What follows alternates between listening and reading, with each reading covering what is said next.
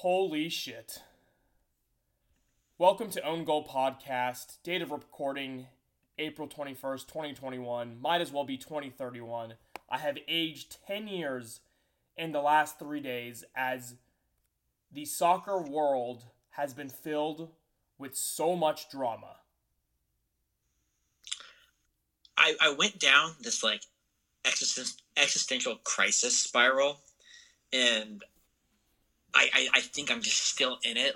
We'll get to it, I'm sure, but I just have so many doubts and so many thoughts. Yet at the same time, overcome with a feeling of speechlessness. It's like every force has an equal and opposite reaction, and it's just that giant tug of war is going on in my brain. In case you've been living under a rock or have died and have in a Jesus Christ-like fashion come back to life, we're of course talking about the European Super League, which we're about to get into, plus a whole lot more. But first, to the byline. It's an own goal! It's a gift! Well, he's almost done well to get that in because he's ahead of the near post. It's almost behind him. Sticks his left leg out. It almost hits his heel. And goes straight into the bottom of the corner, bottom corner of the net. Gets ahead of the ball. It's the inside of his calf. Got no chance really the keeper. Astonishing position to get the ball into. So I know I was kind of just rambling like an idiot in the intro there. Obviously, we were talking about the very short-lived, at least for now, rise and fall of the European Super League. I think it probably makes sense, in my opinion, for us to kind of talk about it in phases, right? Yeah. Let's talk about what was announced when the signing of or the starting of the league was announced, our thoughts and opinions on it, and then we can kind of move to the middle phase when things started happening, and then towards the end we can talk about resolution. And I think there's a critical conception phase that we'd have to address. And so I want you to imagine a Roman orgy. I want you to imagine old dudes with saggy nutsacks, with a bunch of beautiful, beautiful women who are in some very sad way being exploited. And at the center of that orgy, I want you to imagine two old, overweight, greedy men. Number one, there's so many people you could be talking about right now in the wider context of like the European club soccer world. I am fascinated to know which two you're going with here. Well, number one is the supreme leader himself, Florentino Perez. But it cannot be understated who number two is. You remember in Tiger King where Carol Baskins has her husband, the photo where he's on the leash and he's just 100% synced out? So you're talking about her second husband, not the first husband. Not the one she killed. Murdered. No, not the one she murdered. Murdered and fed to her cat, yeah. Okay. So, setting the scene. Roman orgy. These beautiful yet tragically exploited women at the orgy. At the center, two men. Man number one, Florentino Perez. And who is he holding by the leash? Well, none other than Man United owner Joel Glazer. And I truly believe that the European Super League is the bastard offspring of those two motherfuckers. Back here, Donnie, but I need to cut you off. I have a quick adjustment to make to your scenario. Now, granted, I don't really have a lot of insight into how the whole Roman orgy system operated. I don't believe you. I'm mainly drawing from what I've seen from the Star show Spartacus that you made me watch a few years ago. Fun show. So you've got the people that are showing up to the orgy. You've got the people that are being exploited to kind of service the orgy, and then you also have the person who's pulling the strings and orchestrating a lot of the fanfare and the participants. And that's where I think you've missed out on Agnelli, the Juventus president. He's the third person in your scenario because when they did announce this whole thing, it was chairman Perez of Real Madrid. Well, global supreme leader Perez. Yep, and his two vice chairs, Was one from Woodward from Man United. Who is that? Is Woodward the guy in the actual?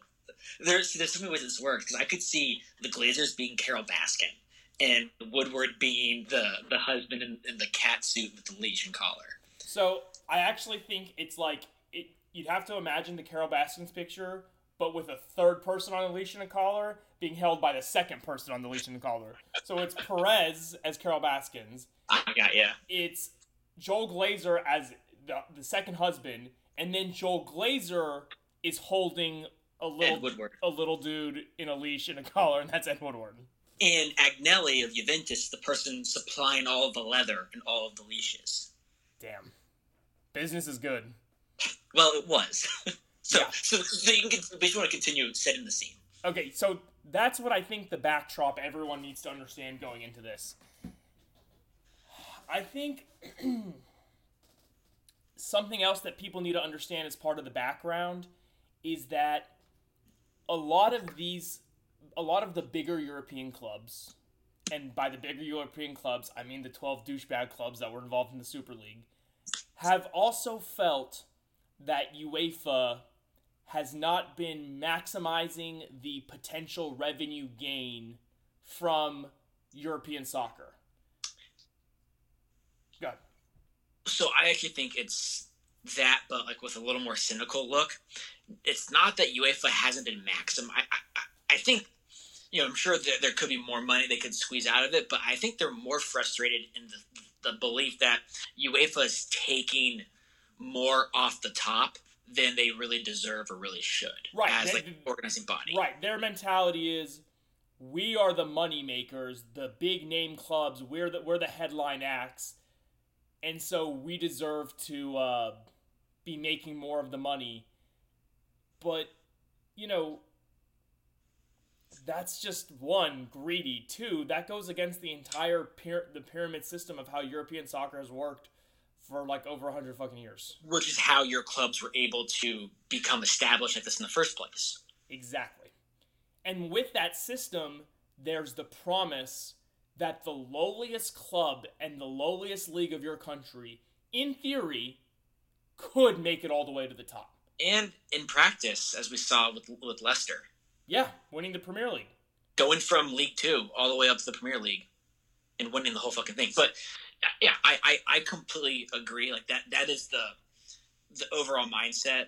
And it's one thing to come out and say, we are generating a lot more revenue, through this competition than like UEFA itself does or the smaller clubs. So we need to, and this is something they've been doing for a while, is push for ways to restructure the revenue or restructure the reforms. But it seems like for a while, these big clubs, these asshole clubs, your beloved club, my beloved club included, they see their golden ticket. The reform they really want is guaranteed participation for the big clubs, regardless of merit. And that's where you lose me. That's where you lose, I think, a lot of people that would otherwise be for like a different payout structure based off of who's driving the cause for revenue. I think there are people that see merit there. I still have problems with it, but that's I think where you lose a lot of people. Is your solution is we need to be guaranteed participation regardless of how we finished the year before. Like the fucking fact that Milan, who has missed out on Champions League for the last 7 years, 6 of those missed out on Europa League, feels entitled to permanent position in the top international continental competition is mind-blowing and embarrassing. I mean, what have Man United accomplished post Alex Ferguson? A second-place finish in the Premier League where they were second by like 18 points to the first-place team, a Europa League trophy, an FA Cup, and a League Cup. That is Man U's 4 accomplishments, and one of which was finishing second. I had to say, more titles in that run than Tottenham have in their entire club history. Well, yeah, I mean, Tottenham is a... I bring that up because they're also apparently part of this like super cadre of great teams. So, sorry, I think I took us off track. Sorry. No. I mean, I think the 12 clubs that decided to create a Super League took the whole fucking world off track. And then one last thing I want to add to this backdrop is while this is all going on, those 12 clubs are also voting on reforms for the Champions League, a competition they clearly no longer have any interest in. Nor respect for. Florentino Perez said that this, the Champions League will exist. Well, okay, in a world where this Super League exists, the Champions League becomes the new Europa League. And what the fuck is the Europa League? The old fucking UEFA Cup Winners' Cup that nobody remembers? And also, like the model that they have projecting all of the windfall of revenue, some of it can be newfound, but most of it's going to come from somewhere else at the expense of something else. And it's very clearly at the expense of both the Champions League and the Europa League. Okay. To add to all that, one last thing that I think you have to say. Have a lot of professional sports teams lost money the last year and change due to COVID? Yes. A lot of billionaires are slightly less rich. Do you know how many people have lost people who cannot afford to lose their jobs have lost their jobs due to COVID? Who, all those stadium workers who are unemployed because there are no fans at the stadium. I get that COVID has had an impact on these owners and on these teams. I understand that. I'm not an idiot. But to be so callous and show no care or regard for the fact that there are people, like your club may have lost 200 million euros or whatever. There are people who are staying up at night with anxiety, panicking on how to fucking put food on the table for their children, but luckily Marcus Rashford takes care of that. Yeah. Unfortunately, his reach only goes through England. Yes. So there's a whole wider ecosystem to worry about. But I think that's something else that I think really bothered me. Yeah. In all so of I think too. that we'll cover that too in like the next phase of kind of so what happened, right? We all kind of woke up. I think on Sunday was when. Funny story. I was at my good buddy Matt. Matt, shout out to you. Gates just railed Tottenham about 2 minutes ago. Sorry for the Tottenham. So I was at Matt's bachelor party over the weekend, and so Sunday, and all of his buddies that were there, all diehard soccer fans, and I was like, "Holy shit, guys! They're just announcing the European Super League, and we're all hungover, smell like death." Yeah. So it was a very that. The feeling of horribleness that I physically felt, along with my stench, was a really appropriate setting to have this shit dropped into my face. And I think most of you probably are aware of what was announced, but for those few listeners that don't follow soccer at all and just tune in for our conversation about hot guys, this is probably not going to be the conversation for you, unfortunately. But if you're still here, the announcement came about a formation of a new continental European competition to take place midweek, just like the Champions League, called the European Super League. 12 founding members were planned to withdraw from the Champions League and find 3 other potential founding members who would join a league of 20 total teams. So you've got the 12 founders, 3 more founders they want to bring in. I think we'll touch on why they had 3 spots open. And they're rotating 5. And then, so that's 15, and they were going to have a rotating 5 of teams that would compete each year. For those 5 teams, their position would be based on merit, right? If they didn't do well enough in their league, then they would not be eligible to participate in the next year's European Super League, but the other 15 teams would. And their model was forecasting 3-point-something billion dollars to be split, I think, between the clubs. There was an initial massive payout for each club based off of sponsorships and TV deals that they were forecasting. And the fact that these 15 teams would be guaranteed participation every single year, then it became a sustainable revenue model that they could predict each year you were going to get this much money in addition to whatever your league payout is for TV rights and performance. Yeah. The idea being that, to quote Florentino Perez, people are going to want to watch Manchester United play Barcelona more than they're going to want to watch Manchester United play a lesser club. Play Dynamo Zagreb. Right.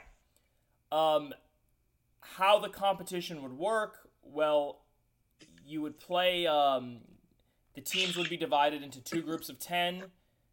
You'd play each team in your group. The top 3 teams in each of the 2 mini groups, would automatically qualify for the quarterfinals. 4 and 5 in each group would play in a 2-legged playoff to determine the last 2 spots. Then you'd have your quarterfinals, be just like the Champions League from there on out, 2-legged matches, and then a neutral site final in terms of just the logistics of how it would work.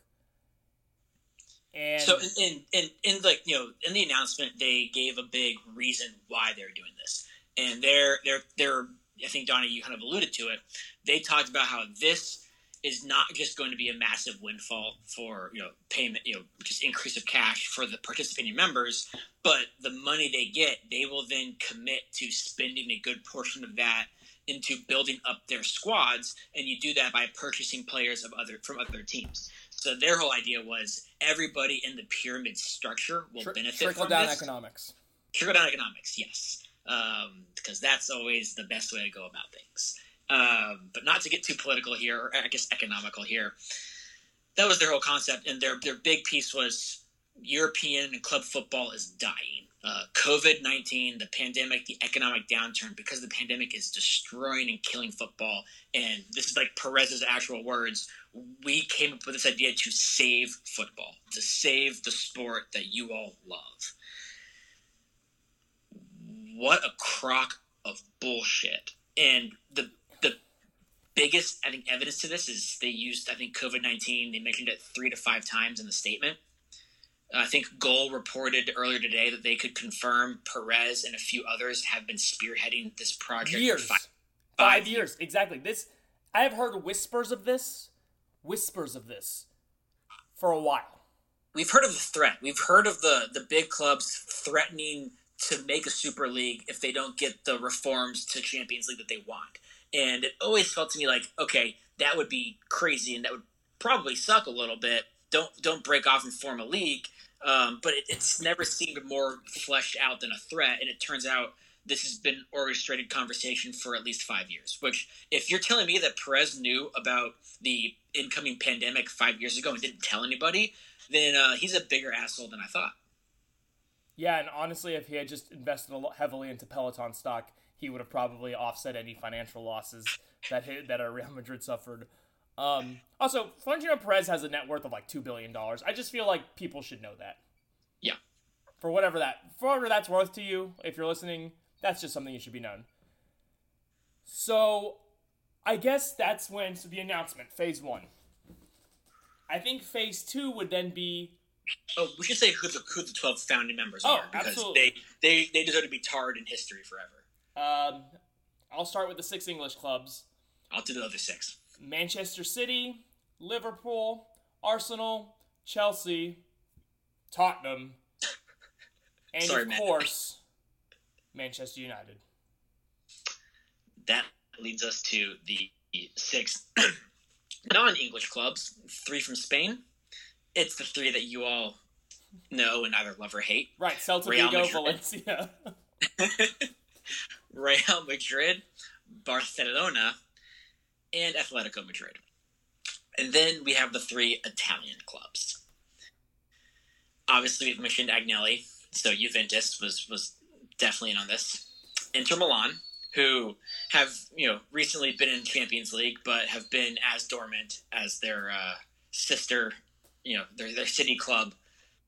And then the 3rd, the 6th, the 12th, the final team that we've yet to mention, my beloved Milan. One of the most historic clubs in the sport. A club that has Top 5 not been... historic club in the sport, easily. Sorry, yeah. Oh, yeah. One of the most European continent accomplished clubs, too. Only Real Madrid have more European titles than Milan. Yep, also correct. Also, honestly, of the 12 teams named, the least relevant club in the modern soccer world. Oh, I think that is so debatable. Who are you throwing out there? I would say that if you look at the last, if you want to say modern, let's say since 2013, we'll call it modern. Yeah, I'll give you a full decade. So you even have the year we won the title. And I would say if you look at that full decade, you could make an argument for Tottenham, and you could make an argument for Arsenal. Okay, that's fair. And I can make an argument. You know what? Hold on. I'd like to, before we get in the second phase, I'd like to briefly go on may I be allowed a mini rant? Yeah. I could make arguments about so many of these clubs. Manchester City, if you look at historically, non-existent. Your own manager admitted it. Liverpool, except until they won the Premier League last season and the Champions League the year before, a couple of Champions Leagues here or there, but you never won a fucking league title in 20-something years. So 30 years. 30-something years. So, there's a lot of, Atletico Madrid, you literally get cuck yourself as you're doing right now. Like, there is a lot of the... Juventus, in my lifetime, was in Serie B. So... Okay. And then Real Madrid went like 6-7 years just getting cucked by Barcelona. I mean, I'm just saying, I could make a lot of arguments about a lot of things about a lot of these clubs. You're dead on there. But especially if I give you the last 10 years, but if I give you the last 5 to 7 years, I feel completely justified in my stance that of these 12 teams, based off of merit, no team has been less relevant than Milan. In the last 5 to 7 years, outside of the little run we went on after the Project Restart, people have only talked about Milan in terms of how far they've fallen, and Italian soccer is not the same without them in European competitions. And also, they got bought by this guy who defaulted on his payment, and they're now in receivership, and they've now been taken over by an American hedge fund, which builds in this conversation. And I think, so where do you want to take this next part? So I think we talked the pre-phase orgy. Yes. We've added a lot of background context. We've talked about the clubs. We've fleshed it out. I think phase 2, we have to talk about the immediate and visceral reaction. Across the board. Across the board of fans, pundits, players, managers. Former and present. So, I mean, I would say that the consensus was pretty clear right away that 90% of soccer fans fucking hated this idea completely and were disgusted by it, and then 10% I just don't even know if you're soccer fans.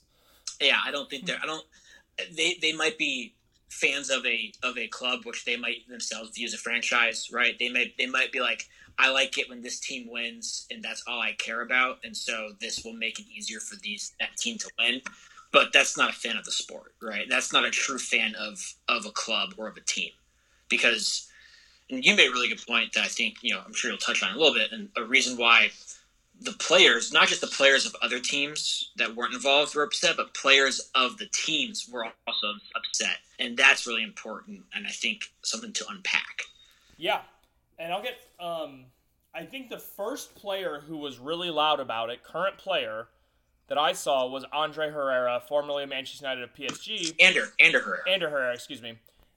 Who kind of basically summed up for everyone where that, the idea that you have no consequences and that these clubs are better than everyone else just goes against everything what soccer's about. Soccer's about being a kid and dreaming that you can reach the very, very top, but it's like that dream is sort of suppressed when 15 teams are guaranteed something, and then there's so few slots to go down, and it just kind of, and I think a lot of people just started going off that sentiment.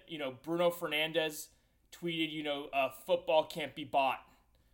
Marcus Rashford tweeted a quote by Sir Matt Busby, without the fans, football's nothing. And the idea reiterates the fact that as a fan of a team, any team, if it's one of these 12 clubs, if it's the team that just won the Champions League last year, or if you're a fucking fan of Derby County in the championship or some League 2 team, or you can always dream that your team can slowly rise up and achieve that ultimate dream. And that's what soccer's been based off of. Soccer has always been, in most clubs, Manchester United, perfect example, where most clubs were founded by the working class. And it's always had these working class ideas that through hard work and determination you can really rise up and achieve the dream. But instead, these teams that have been able to leverage themselves and take advantage of that system, like you said, for their own money, they're putting a ceiling on that kind of success that's always been such an integral part of the sport.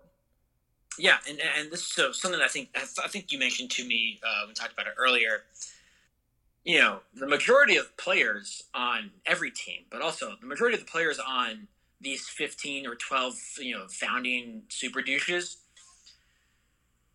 didn't come up from those teams' youth systems, right? How many at least of the starting 11 or the main time getters of United came through the United system? Rashford, Pogba. Yep. McTominay.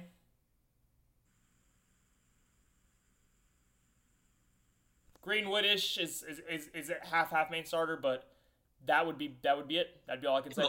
For Milan, Donnarumma, Davide Calabria, and I think that's it.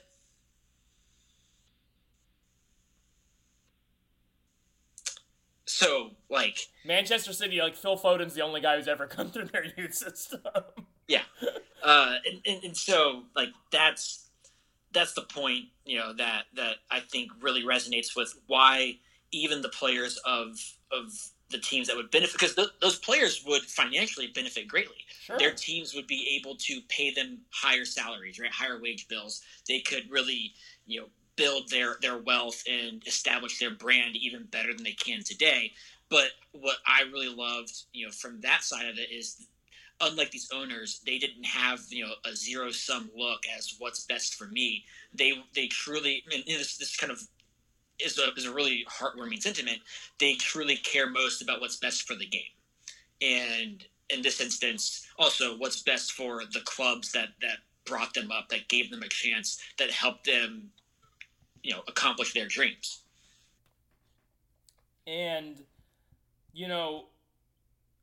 I think what added to that is when you have guys like Gary Neville in England and Jamie Carragher went off, and they went off on their own clubs. They Gary Neville.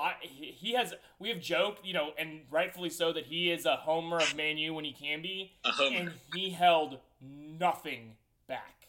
I mean, he let his disgust and embarrassment be clear known. Carragher did the same thing. They asked him. No. Go ahead.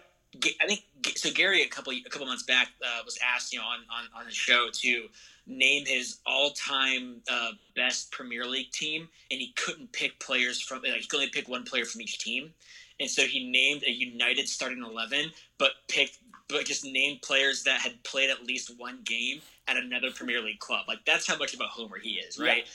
He picked Wayne Rooney and just put him from Everton. As an example. So that's the kind of guy that that he is, and it's fine. It was a great joke, but I think he also kind of believed it, and that's Gary Neville. But you also heard him saying, maybe it was just yesterday or today, and I'm trying to quote this as direct as I can: the Glazers have no place in Manchester. That's his unequivocal statement now. And I know I'm jumping ahead to the reaction to the dust settling, so we'll I think circle back to this. Yeah. But you're seeing these club legends just come out and saying, basically, what the fuck is this? This is an affront and an assault on the game itself. And then you also had managers who, this is what was interesting to me. No players were consulted. No managers were consulted. I understand the need for secrecy to basically keep things close to the vest until you're ready to announce. But once you realize you're announcing, you don't give Pep or Klopp a heads up.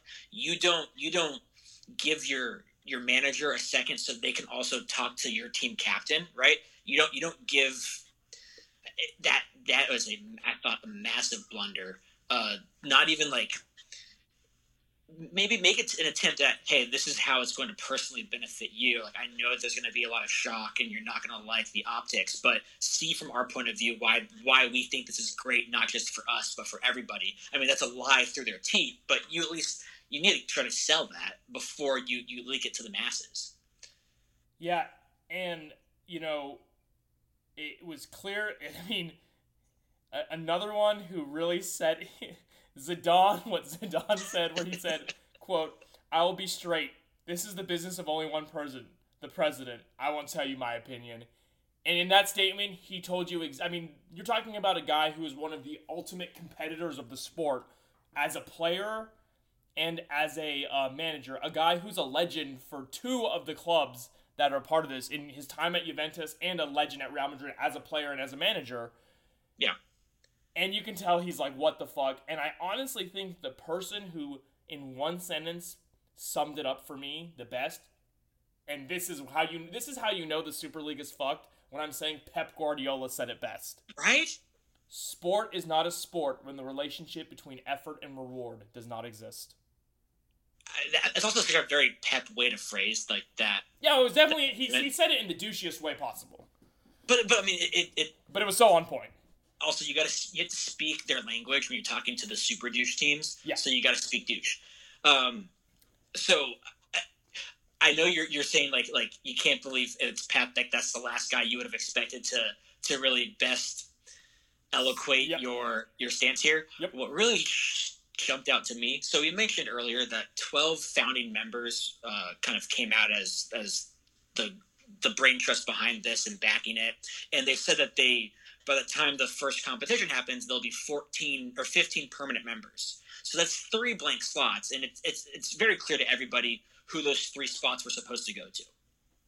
Yeah. You've got the 2 German clubs, the biggest 2 German clubs, Bayern Munich and Borussia Dortmund. Yep. And then the biggest French club and one of the biggest clubs in the world, PSG. Yep. And you've got Florentino Perez claiming those 3 clubs were never approached. Not yet. They wanted to get the founders solid and then bring them in. That's a total crock of bullshit. There's no chance that they announced this without trying to get those 3 teams signed on beforehand. And I think there's even been word out of PSG and out of Bayern Munich that in Dortmund that they declined. They turned that down. They did not like it. They thought it spat in the face of what sport is supposed to be. And that was my heel turn, was when do I ever think, wow, PSG is really on the right side of the institutional and operational ways of soccer. Like that was my like worst guy makes a great point. Yeah. And I think we'd be remiss not to talk about what Patrick Bamford of Leeds said after their match against after drawing Liverpool 1-1. He said, "It's amazing the amount of uproar as well that comes into the game when somebody's pockets are being hurt. It's a shame it's not like that with all the things that go wrong at the minute with racism and stuff like that." He had some really powerful words to say, and I appreciated. And then one other, here's some of the statements I wanted to read from different supporters, because that's the biggest thing you saw. It wasn't just the players who were mad and the managers who were clearly upset or former legends of the game who were upset.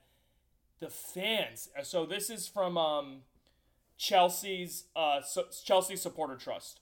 "Our supporters across the world have experienced the ultimate betrayal. This is unforgivable." Manchester City Supporters Club. "These owners, irrespective of where they come from, seem to think football belongs to them. It doesn't. It belongs to us, the supporters, irrespective of which team we support." Tottenham Supporters Trust. "The current board is prepared to risk the club's reputation and its future in the opportunistic pursuit of greed." I mean, and on Twitter, in addition, where is it? I had this page pulled up of what was trending during all of this, and the words that were trending were disgust, greed. Yeah. And I think that kind of sums up a lot of that reaction that we were getting from people. And so, we're kind of shifting towards, now we're covering the reactions, towards how the clubs then reacted to the reaction, which, it's interesting because before how the clubs reacted, how about UEFA and FIFA's threats and reactions? I think those are super important. So we were talking about this even before like UEFA and FIFA responded about like, honestly, I hope whatever the nuclear option is, like that's what we want them to take. I don't want to give any like, you know, I don't want to sugarcoat it. We have not been a fan of FIFA and UEFA as an institution since long before we started this podcast, right? There are so many problems, you know, so many issues in there. That being said, what exists now is way better than what these 12 super douches are trying to create. And so we were hoping like they need to react strongly. And UEFA came out immediately with a statement basically saying, we are going to exercise every option available to us, like under the rules and under the law of these contracts and agreements. You know, we are going to have an emergency meeting later this week to expel all participants from the current Champions League and Europa League. Which would have meant PSG would have been the de facto Champions League winners. Well, there was talk of the teams that were last eliminated by the douche teams would come back in and they would still go through the semifinals. So you would have had like Dortmund back in, I think Atalanta back in, and Porto back in, which, you know, that would be interesting. And then playing against PSG, because the four semifinalists. So PSG would have won the Champions League. Yeah, but PSG, and then you have.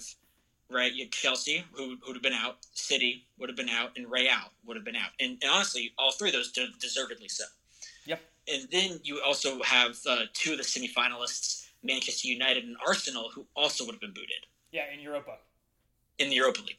And I was like, you know, I was really glad to see that because the fucking gall or gumption of these teams to make this announcement and this intent while they are actively participating in their domestic league, you know, title races and top four races and fighting for silverware that they clearly do not respect at all.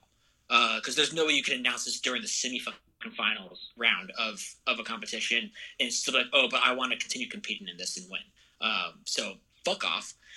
The other piece that they announced that they were going to look into all options in terms of banning players of the breakaway 12 super douche teams from representing their nations in official FIFA competitions. Oof. To which Perez acted as if that was not a big deal and said, oh, it's fine, we'll make our own World Cup. Which literally, he said that as if like, Eric, you told me, Donnie, you can't have this omelet. And there's like, and then I see like some extra eggs and some cheese and some bell peppers, and I'm like, oh, no worries, I'll make my own omelet. Like, that is the exact same casual demeanor, which was this crazy motherfucker. Like, oh, we'll just make our own World Cup? What the fuck are you talking about? I don't even know what that means! Like, I know what those words mean, honestly, but not in that context. I'm pretty sure his thought was, well, we just made our own Champions League, so we'll just make our own World Cup to go with it. It's like he doesn't understand that you can't do the World Cup at the club level. I mean, there's the club World Cup, but that ain't it, Chief. Well, actually, this is a very pro-Club World Cup podcast. Yeah, okay. So that was absolutely wild, but that was, I think, the right stance, right? Yes. That's what UEFA and FIFA had to do. And then you saw the domestic leagues also coming out, right?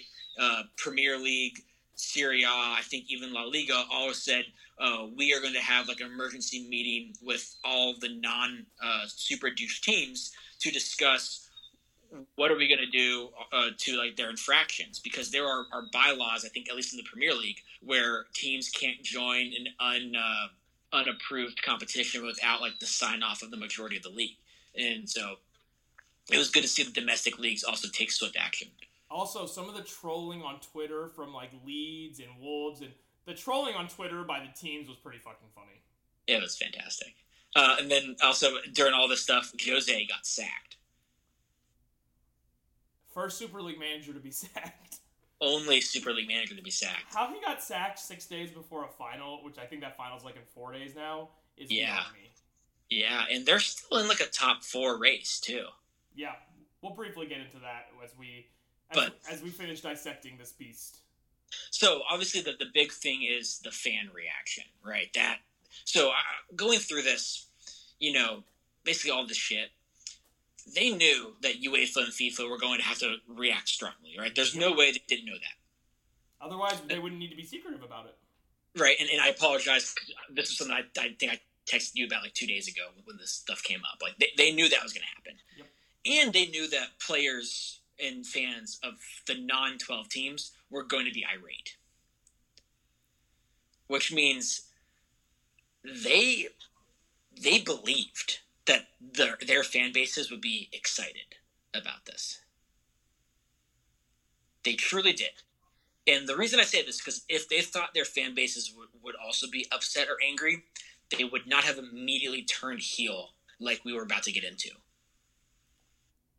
Yeah. In their minds, they thought that their fan bases would be like, oh, dude, like, oh, Eric, dude, this is sick. Like, we're going to have an own goal derby, like, every single season, bruh. Like, I think in their mind, yeah, they thought we were like that. Whereas really our reaction was more when that chick in the Matrix gets shot and, like, not like this. Not like this. She doesn't get shot, but she gets unplugged from the outside by Cypher, that bald douchebag. That's how it was more for us, where it's like, and we would not even acknowledge an own goal derby. Technically, she gets unplugged by Cyrus the Virus. Just a heads up. Well, whatever the fuck. She gets involved. She gets unplugged by somebody. Apox gets unplugged by Cyrus, I think. Cypher. His name is Cypher. I thought it was Cyrus the Virus. The villain in the first Matrix, who's not Agent Smith, is definitely Cypher. Look it up right now. I am. I might be wrong. You're right. It's Cypher. All right. So you can take that Cyrus of the Virus and just shove it up your hoop.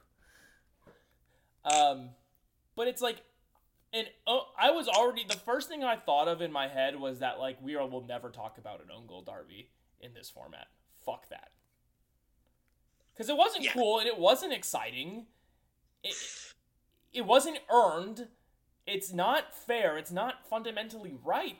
It's just a money play. And the fans saw right through that. Like, you're already raising tickets to the stadium so much that you're pricing out so many local fans more and more. Generational fans that have, been part of the, the makeup, the connect makeup of the club for centuries, or a century. Yeah, like, in their minds, they really thought that their supporters would like this, and we all hated it. Universally. And to the extent of which, like, it was bothering me. And I'd say I'm probably one of the bigger Milan fans in Texas, right? I don't know if there are many that even follow Serie A, but I'm nowhere near as devoted as a lot of the Milan fan base. So maybe this doesn't go the same way for others, but I was going through a little mental exercise of, okay, so they're going to be in this new weekly competition or midweek competition. I'm not going to watch that. I will not.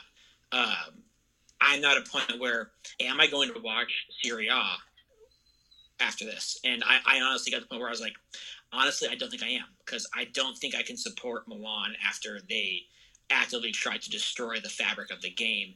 And but I can't pick up Atalanta and just become an Atalanta fan. That feels cheap and weird. So I was then looking at, okay, there's a good chance that next season I'm going to be a full-fledged supporter of, like, Everton, Aston Villa, Leicester, picking one of the good guys from a different league and deciding that I'm going to see if I can kind of fall in love with them like I did with Milan 20 fucking years ago. Yeah, I mean, I can, parrot a lot of that in the sense that, like, I'm sure there are bigger Manchester United fans in the world than me. I consider myself a pretty big Man U fan. And, Man U is one of the ways that I initially, and I think still do, connect with my dad.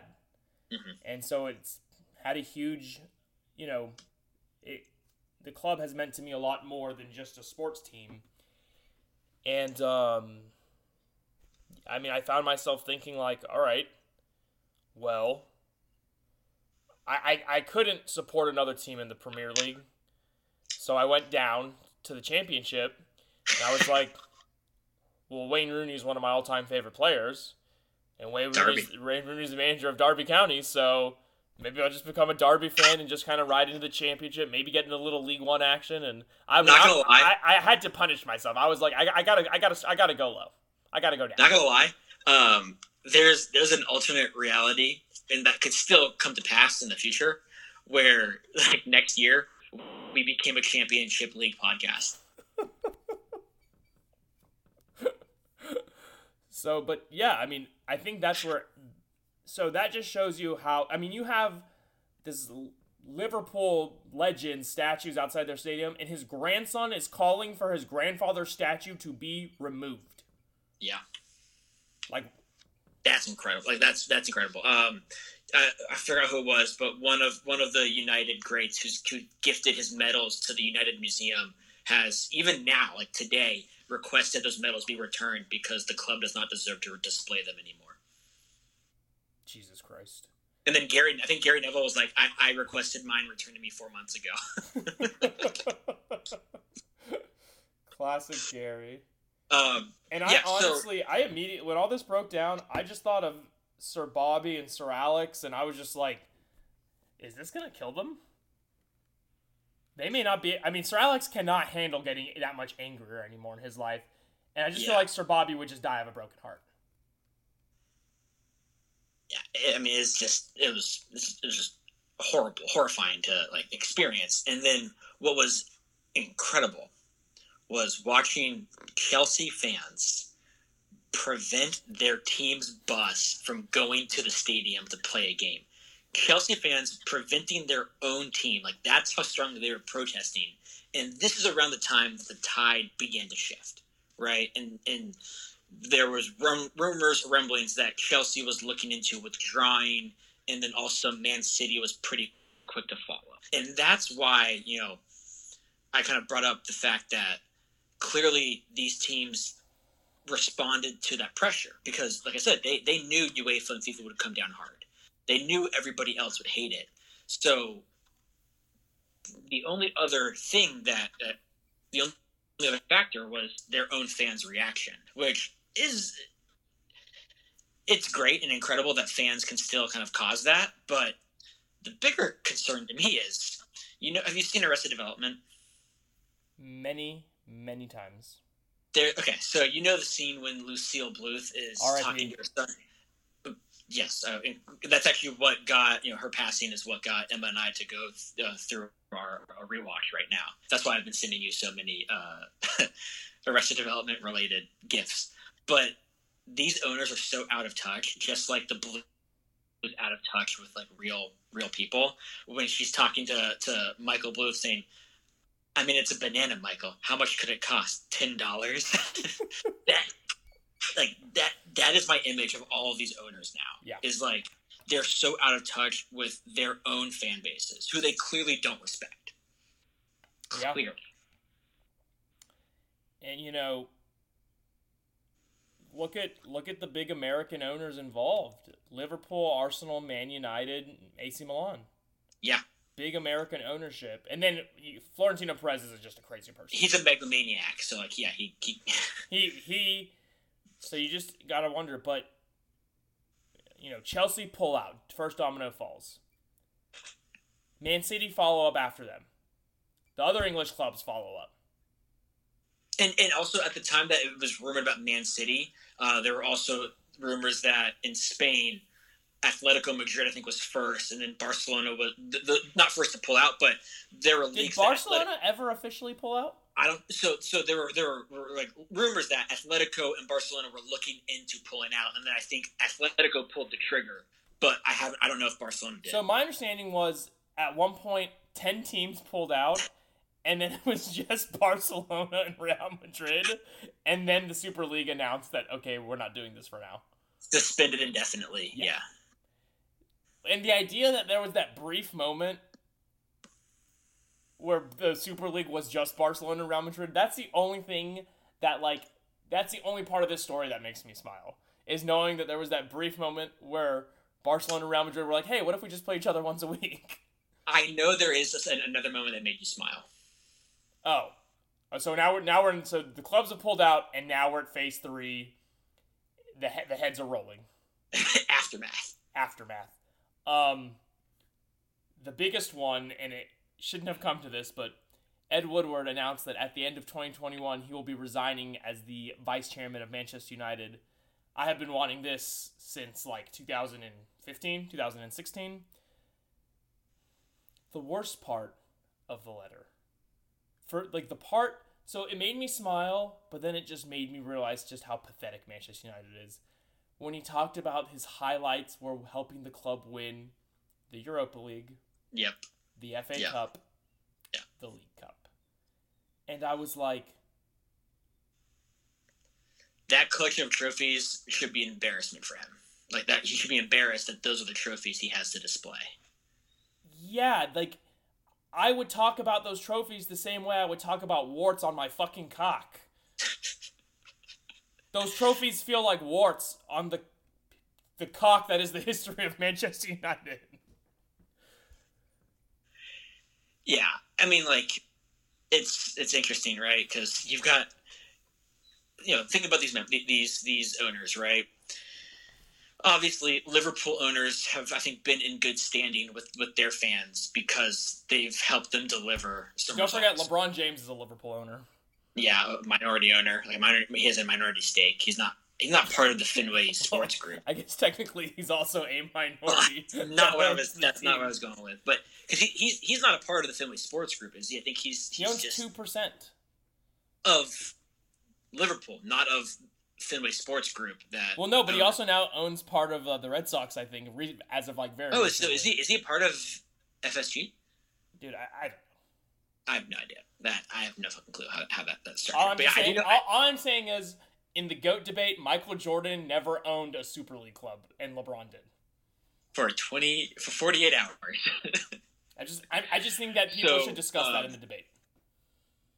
So, what's 2% of 48 hours? So he had 4 hours worth of, just for himself, 4 hours of Super League club.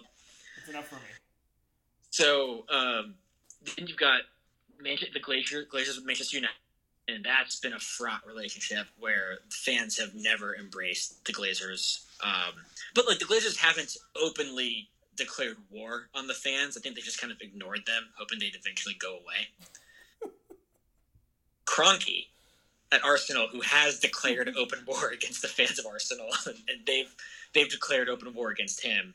So that's, I think, of the three, the most contentious relationship.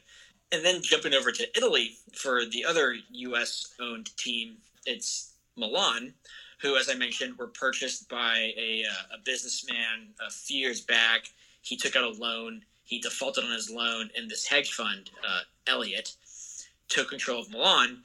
And that's what was actually really disappointing for me, was as long as Elliott holds Milan, they will only ever do whatever is going to increase the monetary value of the club. And for them, those numbers made sense. That doesn't matter who we piss off, right? This is an investment. This is something that we have fiduciary responsibilities to deliver a return on. So the thing that made me happiest during the kind of backlash was seeing, I think it was yesterday, United's stock price dropped 6%. Because it's like, okay, that is market data that can show Elliott that being in the Super League is decreasing a team's overall value. It's kind of a double-edged sword, though, as a part owner of Manchester United myself. Well, I appreciate you falling on the sword for that one, buddy. Because I woke up today. I own 2 stock, one for myself and one for my brother, symbolically. And well, I woke up today. That's about $6 I ain't getting back. Woke up today to Milan, Inter, and Juventus have and Milan and Inter, I think, announced their intentions to leave before Juve did. At one point, I think there was 3 teams left: Juve, Barcelona, and Real, which is even funnier. And then Juve saw Milan and Inter had just ditched them, and were like, well, Agnelli's going to give up on his dream for now. For now. I think that's one thing, the fans, we kind of got over this. We defeated it. I think if you're a fan of one of these 12 clubs, opposing fans are going to throw this shit in your face for a while, and you just have to eat it. And honestly, if they choose to throw this shit at you for the rest of your life, you have to eat it. Agreed. I just hope that the next time something like this happens, and there will be a next time, everyone, can unite and figure out a way to stop it. Because there will be a next time. Could be in 5 years, could be in 10 years, could be in 15 years. But I promise you in our lifetime, these same clubs will try something again. Can I just say one thing? You can say as many things as you want. It's half your podcast. It's a damn shame that fans were not able to be present in these stadiums for these games. Holy hell. That would have been good. I know. They would have really given it to them. I guess a couple of tidbits I wanted to kind of mention as we're starting to pivot away from the Super League.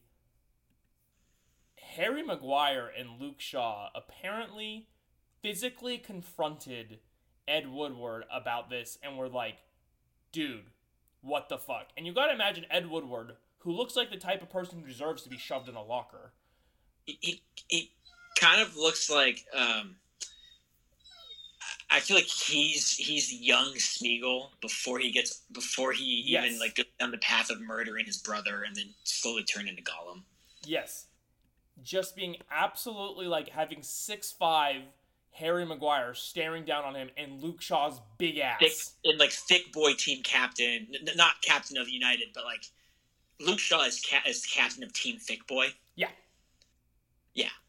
So I just credit to, and I know like Jordan Henderson of Liverpool called the meeting the Premier League's captain. Patrick Aubameyang spoke out about this. Obviously, so many different players across so many different teams did so much, and to all of the players of every single club who stood up to your owner or posted something, and to all the managers who posted against it, thank you.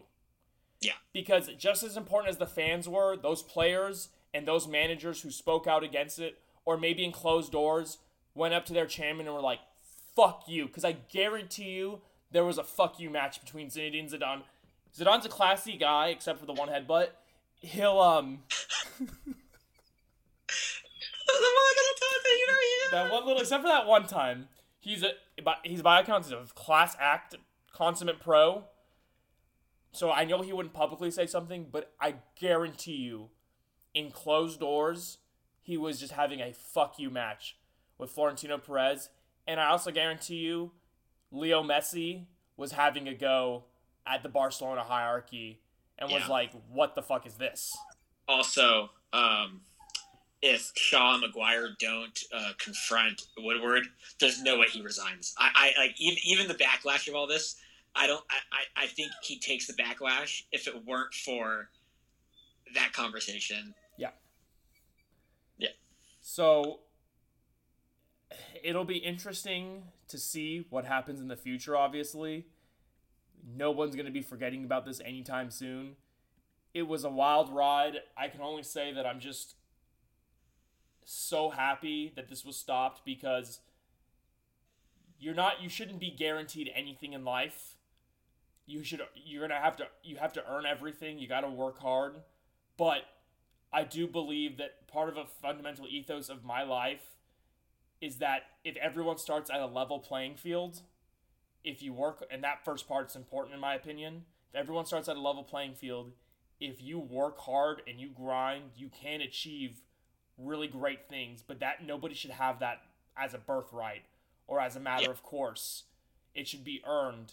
And likewise, there should be punishments in sport for failure. And to try to get rid of that by these clubs, it goes against every notion of competition and competitiveness that I believe in.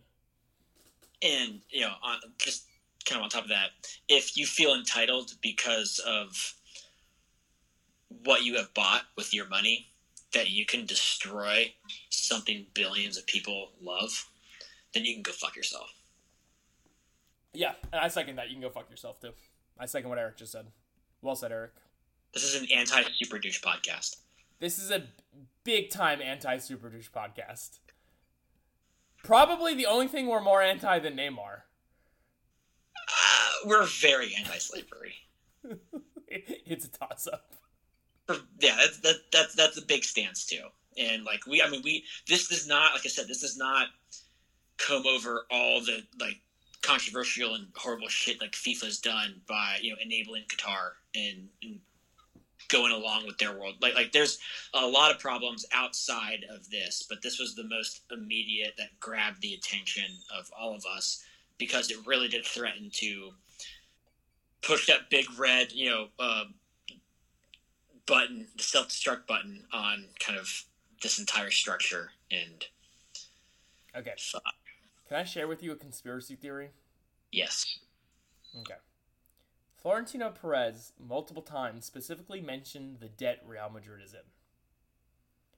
Now, considering that Real Madrid never technically pulled out of the Super League, was this all an elaborate scheme by this crazy bastard whereby he creates a system knowing that there's huge financial incentives, also meaning there's huge financial consequences for breaching whatever contract or agreement these 12 Super Douche clubs signed, created the chaos, all these teams pulled out, and whatever settlement money they're going to have to pay under the table helps to clear Real Madrid's debts. Is there a world where that's possible? For sure. Also, can we quickly remind people that apparently the team signed a 23-year agreement to be in the Super League, and it folded after 48 hours? The worst part of that to me is, why didn't you either pick 20 or 25? By 23. That number really fucking bothers me. That's actually fucking crazy. Also, the reason they announced this in the middle of the competition and not at the end of the season, right, was because Bayern, PSG, and Borussia Dortmund said no, right? I think so. Like, if those had said yes, or if they hadn't asked them yet, they would have waited till the end of the season where they couldn't be booted from the Champions League and things like that. So it's just like, I know it's not really a conspiracy. I think that's the prevailing theory, but like, as a lawyer, I don't need to tell you, you don't ask a question that you don't know the answer when you're in a trial. You don't invite these guys unless you know they're going to join. Yeah. Fucking wild. Normally at this point in the show, we'd get into your league recap and do the top four, but I think we just spent the better part of an hour on the Super League. But I promise you, you're going to have a very in-depth analysis of league reviews coming up on our next episode, which will be in about a couple of weeks. Very exciting announcement. Eric, give the people what they want to hear. So now that we are both past our vaccination kind of waiting period and able to travel and do stuff, Donnie will be visiting Austin, and we're going to be able to kind of accomplish a few things. First, we'll be able to record an episode of Own Goal Podcast together in the same room, which I think we've only done once, maybe twice before. Two or three times we've been able to manage it. I know we did it once. We did it once in Waco. Mm-hmm. I think we've done it twice in Waco. Maybe twice, and that may have been it. So really, really, really pumped for that. And then we'll also, I'll be paying up on my bet of the spicy wings. So we're gonna go to Pluckers, which is a great kind of Austin and Texas restaurant, a wing bar, and I'm gonna do their Fire in the Hole challenge. Their Fire in the Hole sauce is really fucking spicy, and the challenge is I have to eat 25 wings. I think we landed on, I had to down 15 of them for our, like to kind of make do on our bet, and then I'm going to go for the other 10 just as a matter of pride. For personal pride, and also I have no shame. I will be filming the event, and I will cut out some of the highlights and post that onto Twitter, as well as probably those of you, probably make a few GIFs out of it if possible, perhaps some memes, but this is probably the first, I'd say, Own Goal Pod content piece. Yeah. We're really excited for it. Obviously very excited to see my buddy in person and watch some games while we're there. But I promise you, that episode, all about top four. We won't talk about the Super League at all. Nope. All about the Champions League semifinals. We'll get into the changes that are going to be coming up to the Champions League format as well. So next episode is going to be a lot of fun, guys. For those of you listening, I just want to say congratulations. As it stands for now, undefeated against the Super League. We fucking beat those guys. Yeah, we kind of we survived, but the fight's not over, and I'm sure it'll be a conversation that's going to come back like sooner rather than later. But let's let's celebrate this, and then let's all laugh at me bawling my eyes out while I eat some hot wings. Until then, bye. To the byline. It's an own goal! It's a gift! Well, he's almost done well to get that in because he's ahead of the near post. It's almost behind him. Sticks his left leg out. It almost hits his heel. And goes straight into the bottom corner of the net. Gets ahead of the ball. It's the inside of his calf.